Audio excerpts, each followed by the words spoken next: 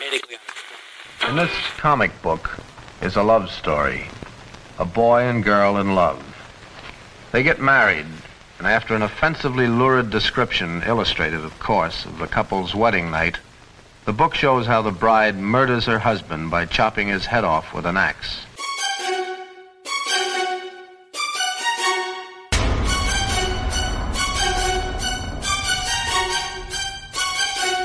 Well, what about the effect of these comic books on the children?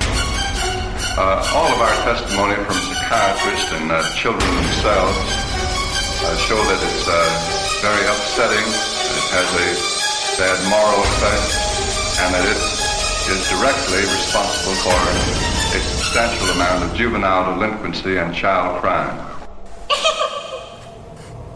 Hello again, friends and fans of freaky, frightening, and fantastic funnies. This is Four Color Fear, the podcast dissecting and inspecting horror comics. Bob here, and we've reached a milestone, for this is episode 20. And for this special episode, we will be talking about that darling daughter from Draculon, Vampirella, when we examine Vampirella #1, published by Warren in 1969. Now, Warren Publishing was an American magazine company founded by James Warren in 1957. Its initial publications were the horror, fantasy, science fiction movie magazines Famous Monsters of Filmland and Monster World, both edited by Forrest J. Ackerman, a name that horror fans should be familiar with. And after introducing what he called monster comics in Monster World, Warren expanded in 1964 with horror comic stories in the sister magazines Creepy and Eerie, which were black and white publications published in a standard magazine format rather than the comic book size and selling for 35 cents as opposed to the standard comic book price of the time, which was 12 cents. And such a format averted the restrictions of the Comic Code Authority. And by publishing graphic stories in a magazine format to which the code did not apply, Warren paved the way for later graphic story magazines such as Heavy Metal, Marvel's Epic Illustrated, and several publications from Skyweld. You know, we have some Skyweld books in the vault. We should probably take a look at one of them one of these days. But in 1967, Warren moved operations from Philadelphia to New York City. And that, combined with a change in distributors and a downturn in the market, imposed a cash flow problem on Warren. And during the next 2.5 years, their publications consisted primarily of reprints from the early issues. But things started picking up in 1969 with the premiere of its third horror magazine, the aforementioned Vampirella. In 1974, Warren added a new black and white magazine, The Spirit, which revived Will Eisner's Masked Detective of the 40s. And toward the end of the 70s, Warren also published 2 new magazines, the science fiction anthology 1984 and The Rook, starring a time-traveling adventurer who had initially appeared in Eerie since 1977. Unfortunately, James Warren's bad health, combined with changing taste and business problems, led to internal turmoil, and the company suspended publications late in 1981. Warren declared bankruptcy in 1983, and Harris Publications acquired company assets at auction. But in 1998, James Warren sued Harris, and that resulted in his reacquisition of the rights to Creepy and Eerie. Many well-established artists worked at Warren, and I mean, the list goes on and on. We'll just name a few: Neil Adams, Gene Colan, Frank Frazetta, Johnny Craig, Reed Randall, Alex Toth, John Severin, and Wally Wood. And there were some new artists that worked at Warren as well: Roger Brand, Nicola Cudi, Richard Corbin, Ken Kelly, who did the Kiss album covers Destroyer and Love Gun, Mike Royer, Tom Sutton, and the great Bernie Wrightson. And since this is a milestone episode, we'll close out this discussion on Warren with one of their milestones, the first known romantic interracial kiss in mainstream comics occurred in Creepy number 43, which was published in 1972 in a story called The Men Who Called Him Monster, which was written by Don McGregor and illustrated by Luis Garcia. However, McGregor, the writer, said in 2000 that the kiss was actually due to the artist misunderstanding the line, "This is the clincher," in the script. So we'll take a look at Vampirella and her premiere issue when I get back, so stick around. Remarkable, aren't they? So natural. so real, seemingly alive. I'll let you in on a little secret. Some of them are alive. Zombies, frozen in a theater of terror. People puppets, acting on the cues of a madman. Ralph, Leslie, only move, breathe, move, walk, follow me. Nightmare in Wax. Cameron Mitchell as Vincent, once a man, now a monster. Anne Helm. You comfortable? Oh, very. Am I going to be in here for long?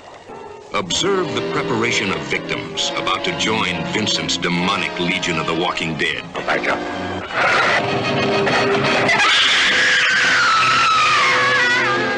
Nightmare in Wax. Frightening.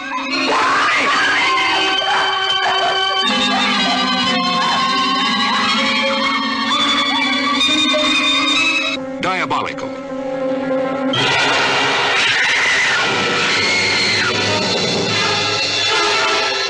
Weird. Nightmare in Wax. In color. A Crown International release. Well, that's a far cry from The High Chaparral for Cameron Mitchell, although he did appear in several grindhouse and horror films throughout the 70s and 80s, including The Toolbox Murders. But anyway, this film, The Wax Nightmare, was playing at the drive-in and in grindhouse theaters around the same time as our feature comic was on the magazine racks.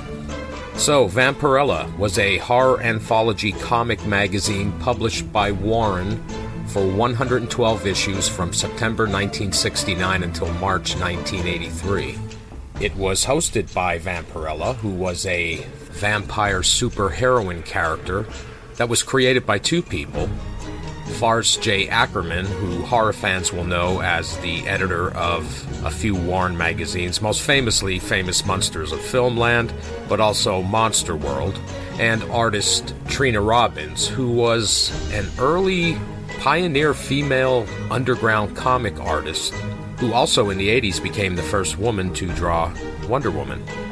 Now, what differentiated Vampirella from her fellow Warren horror host Uncle Creepy and Cousin Eerie was the fact that not only did Vampirella host the stories in her magazine, but she also had her own feature. And that feature would walk on shaky ground for its first 7 issues. In the first issue, we do get her origin story, but no mythology is created until issue 8, when Archie Goodwin took over and some world building was developed and an overarching mythology which would last throughout the series. Now, although Vampirella, at least the version that we're concerned about, the Warren version, would end in 1983 when Warren Publishing would go bankrupt, Vampirella continued on. The rights were acquired by Harris Publications, and they would publish various Vampirella miniseries and series from the 90s until 2009. In 2010, independent comic publisher Dynamite acquired the rights to the character, and they still publish Vampirella to this day. That's a long time for a comic book character who resides on the fringes of the mainstream to be a part of pop culture. And although the later versions of Vampirella would change her backstory and her origin, there were some really great stories, particularly the Grant Morrison, Mark Miller, Amanda Conner, and Jimmy Palmiotti work while Vampirella was being published by Harris Publications. Those stories and a lot of the other Harris Publications stories are now available from Dynamite in the Vampirella Master Series. And speaking of pop culture, there was even a Vampirella feature film, but we'll talk more about that later. Okay, Vampirella #1 has a cover date of September 1969 and a cover price of 50 cents. Now remember, this was not sold as a comic. It was a magazine-sized periodical where Warren utilized a loophole to avoid the Comics Code Authority. Now we'll discuss the cover layout before we get to the artwork. We have a tagline at the top, illustrated tales to bewitch and bedevil you. We get the title logo Vampirella, and it would remain with this logo for the first 11 issues. Issue 12, it would change a bit, and that is still the logo that is used to this day by Dynamite. In the upper left corner, we get a cameo insert of Vampirella with the issue number and the month below that, number 1 and September. We get another tagline, "Look out, she's waiting inside, this first collector's edition for you." And a final tagline at the bottom, "Captivating comics about fantastic females." And the rest of the page is taken up by this legendary artwork by Frank Frazetta. Now, Frank Frazetta was an American fantasy and science fiction artist noted for comic books, paperback book covers, paintings, posters, record albums, and other media. He was inducted into the Will Eisner Comic Book Hall of Fame in 1995 and the Jack Kirby Hall of Fame in 1999. He has a very distinct style, and his very earthy color palette is the one thing that always sticks out for me. A good example of his work other than this cover would be, if you're familiar with the Southern rock band Molly Hatchet, he did their first 3 covers, and Flirting with Disaster is a very notable work that was completed by Frazetta. And this cover depicts our heroine in her signature sling costume, a very revealing costume it is, standing with one of her feet propped on a skull. We have a full moon behind her in the shadow of some bat wings, and it's done in that Frank Frazetta earthy toned color palette. It's just an incredible and legendary cover that created the look of Vampirella that is still used today. So Vampirella number 1 has 7 comic stories and no text story. Our first comic story, Vampirella of Draculon, gives us the origin story of our heroine. That's followed by Death Boat, where the members of a lifeboat suspect that one of their party is a vampire. Next up is 2 Silver Bullets, where a hunter attempts to protect his daughter from a werewolf that is haunting the nearby forest. Then we have Goddess from the Sea, where a girl from Atlantis tries to find shelter on the surface world. Next is Last Act, October, where the last of a wealthy family is haunted by a witch's curse. That's followed by Spaced Out Girls, where an Earthman is taken to another planet to help them rebuild their species. And closing out the book, we have a story called A Room Full of Changes, where a warlock gets revenge on the person who killed him. So there's a brief synopsis of our stories in Vampirella number 1, but we're not finished yet, so hold on to your seats, and we'll get into our featured story when I see you on the other side. In a galaxy far away, always among us, are wicked aberrations. in a world of perfect harmony, Not content with plenty our civilization provides, you turn on your brother. a cold-blooded killer will put an end to it all and shatter a young woman's life forever. I know that you don't approve, but this journey is something that I have to do. Now she's traveling across time to a new world and a murderer over 300,000 years old.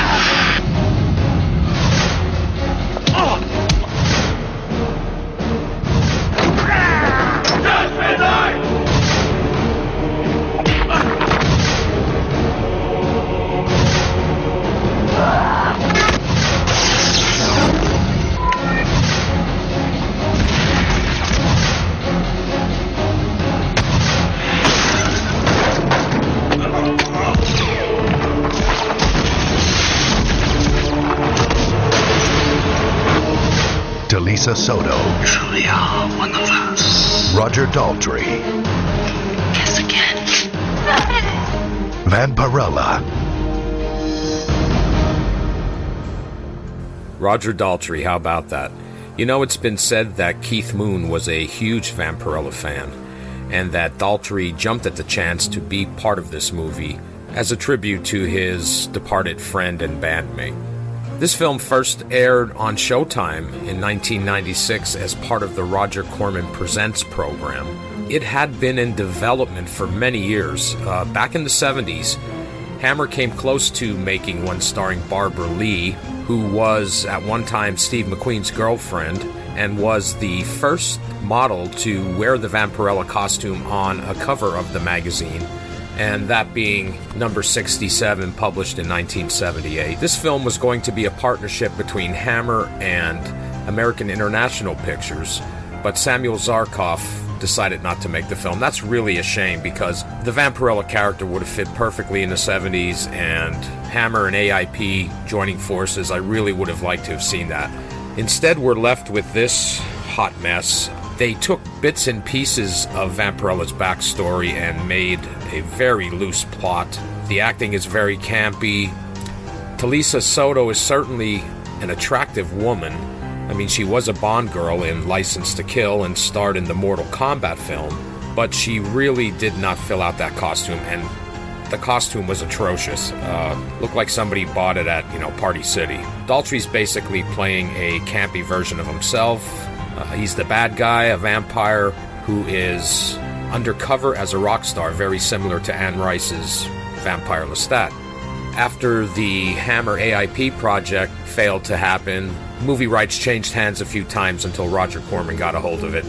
And they had initially planned on using Paula Abdul. I can only imagine what that would have been like. Roger Daltrey did write and perform a song in the film. It's not half bad and could possibly be the highlight of the whole thing. But you can judge for yourself, because if you're brave, the film is available in its campy, corny, plot hole-ridden entirety on YouTube. Okay, let's get into this featured story. But before we do, I'd like to quickly mention that on the inside cover of Vampirella #1, we get an introduction to the series from Vampy. It's drawn by Frank Frazetta in black and white, and it's on a red background. And it goes like this. Hi there, welcome to the coolest girl meets ghoul mag on the market. My name's Vampirella. I'm the newest thing in comic magazines, and if you take me home with you, you can call me Vampy. That's if I don't call you first. I've put out the call to all the creepiest, eeriest artists in the country, and you know what country, Transylvania. And it'll be a bloody pity if anyone in the whole wide world doesn't get the word about this way out mag of fantastic females. My amazing adventures explode here exclusively every issue, and in addition you get half a dozen other sock-it-to-you shockers for gals and guys who are wise to the best in bewitching comics. What more do you want? Blood? You got it. Come with me. And that leads us to a table of contents page, and then our featured story, which is, of course, the first story and the origin story of Vampirella, and that's entitled Vampirella of Draculon.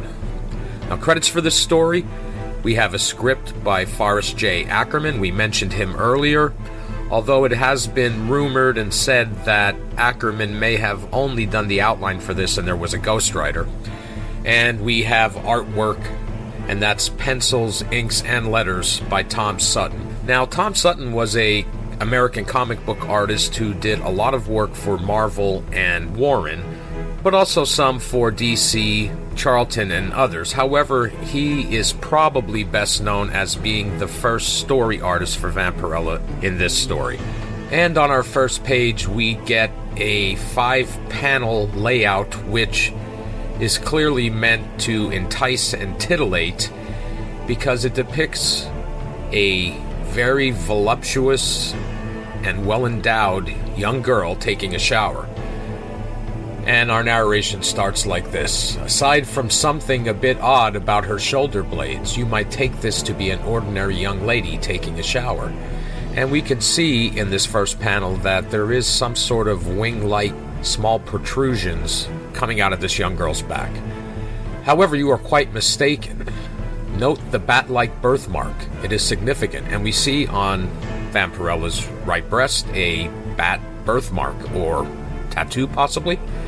Wrong again. This young lady is not gargling in her shower. She is drinking her dinner. On her planet, water has the constitution of blood, for she is, and as we turn the page, we get a full-page splash that introduces Vampirella of Draculon. And we see Vampy exiting the shower. She has a towel around the lower part of her body, and there are bubbles from the shower which are strategically covering all the rest of the naughty bits. But in the foreground, we have these two multi-legged creatures, sort of, I don't know, frog-like, and one of them is lifting up the towel, and he and his partner are appearing underneath. It's quite comical, and this, of course, is definitely going to be our panel of the episode. So we get, on the next page, another full-page splash where we see a depiction of the planet of Draculon, and it has a very science fiction, Flash Gordon-looking appearance to it, and we're told Draculon is literally a planet of blood. By a strange quirk of nature, the water on Draculon is composed of virtually the same combination of elements that on Earth constitute hemoglobin. Thus, on Draculon, a race has developed that depends solely on blood for sustenance. Evolution has taken strange ways on Draculon, and we see Vampirella flying around this city, and we also see a male vampire drinking blood from a river. But we're told the blazing twin suns of Draculon have caused a drought in the rivers of blood, and we see that the vampires are dying of thirst. Vampirella, like the rest of her race, is weak from the loss of food, and we see that she is suffering, carrying a vase that she has gone to the river to get blood. There's not much there, and she is begging for a drink. But then she gets a call. Apparently she has some sort of communication device on her, and it's not really explained, but apparently she's part of the security force here on Draculon, because she gets a message saying, Vampirella, a spaceship from another world, has crashed on the outskirts of Gossi Bram. She says, I'll check it out with wings on. So her wings, like I mentioned earlier, these wings are small protrusions in her back, but when she wants to fly, they fully extend into bat wings. So she extends the wings and takes off, but realizes that the flying's rough because she's so weak, and she starts to crash towards Earth. We then turn to this spaceship that has crashed, and we see that it is a NASA spaceship called the Arthur Clarke. And there are two astronauts standing outside the wreckage saying, oh, what a disaster. And we see Vampirella approaching them in the distance. But as she gets closer, she decides that she might be better off making her approach in her other form, and she turns into a bat. So these two astronauts see this bat approaching them, and one says, hey, that looks like a giant bat, it could be dangerous. No sense in taking chances on a strange planet, so he pulls out his ray gun and gives Vampirella a zap, which of course hurts her a bit and causes her to change back into her humanoid form, and she says, I'll fix them for that. She wills herself into invisibility and says she'll creep up on them and they'll never know what got them. But our narrator tells us Vampirella, not realizing how weak she is from days without food, has lost her power of invisibility and shape-changing, and is beginning to revert to her natural form. And these guys see her now approaching them. One of the astronauts says, good lord. The other replies, an interplanetary ghost. Vampirella replies, my Dracarati jab means business, as she sinks her teeth into the neck of one of the astronauts. So he goes down, she approaches the other one and does the same thing, saying, hell hath no fury like a woman scorched. And she now realizes that water flows in their veins, H2O, and we're told by our narrator, we get a little bit of pseudoscience here, on Draculon, the formula for water is hemoglobin doubled with oxygen. That's your H2O. So Vampirella enters the spaceship saying maybe there are more of those men things inside, and she discovers that there are quite a few other astronauts in suspended animation in a hibernator system. And she says, smorgasblood. She opens one of the chambers, removes one of the astronauts, prepares to dine on him, and says, you won't have died in vain, and that's V-E-I-N. Our narrator tells us Vampirella is doing her thing, enjoying every drop of it. On Earth, we'd call it a bloodbath. As Vampy replies in the final panel, feast come, feast served. And we get a closing tagline saying, next issue, beware Earth, Vampirella is coming. So there you have it, the origin story of Vampirella coming from the planet Draculon, and she's somehow going to learn how to operate this spaceship and come to Earth. And that's where her adventures will begin in issue 2. She'll have some sort of light-hearted misadventures as she adjusts to life on the planet Earth. But as mentioned earlier, starting with issue 8, when Archie Goodwin takes over the writing chores, we get the story Who Serves the Cause of Chaos, and Vampirella's backstory and mythology and overarching plot is developed where she becomes a superhero, basically a good vampire who fights the forces of the evil vampires who have descended from Dracula. And we would come to find out that Dracula was also an inhabitant of Draculon who came to Earth but had been corrupted by Chaos, which is basically Satan's cult of minions. Now, as far as the artwork from Tom Sutton, it's incredible. Now, this is an example of two-color fear, but Sutton's frenzied and somewhat cartoonish art style really fits in well with this smart alecky and somewhat campy tale that we get for this intro to Vampirella. So that's going to do it for our featured story for this episode, Vampirella of Draculon. What can I say? I'm a big fan, so I'm a bit partial here. As far as the poem of the episode, as I mentioned earlier, it will be that first splash page where we see Vampirella exiting the shower with the two multi-armed creatures in the foreground. But also, when I publish the podcast on the blog, along with the Poe, I'm going to include the Barbara Lee cover from the magazine and the Talisa Soto film poster, and you can judge for yourself who would have been a better Vampirella. So that's going to do it for this episode, but before we close out, we need to pick a comic for our next episode. I'm going to give the random comic generator a rest again. I know we normally cover horror anthology comics, but this time out we're going to take a look at a publication from Gold Key, and that would be Dark Shadows #1, published by Gold Key in 1969. So I'd like to thank you for listening. If you'd like to get a hold of me, you can drop an email to 4colorfear@gmail.com. You can also visit the blog 4colorfear.blogspot.com. You can check out the Facebook by searching for 4Color Fear on Facebook. And remember, 4Color Fear is always spelled the number 4, COLORFEAR. Thanks again for listening. Take care of yourselves out there. Use common sense, and I'll see you again soon. Bye-bye. You won't feel so lonely after dark when you give me what I really want.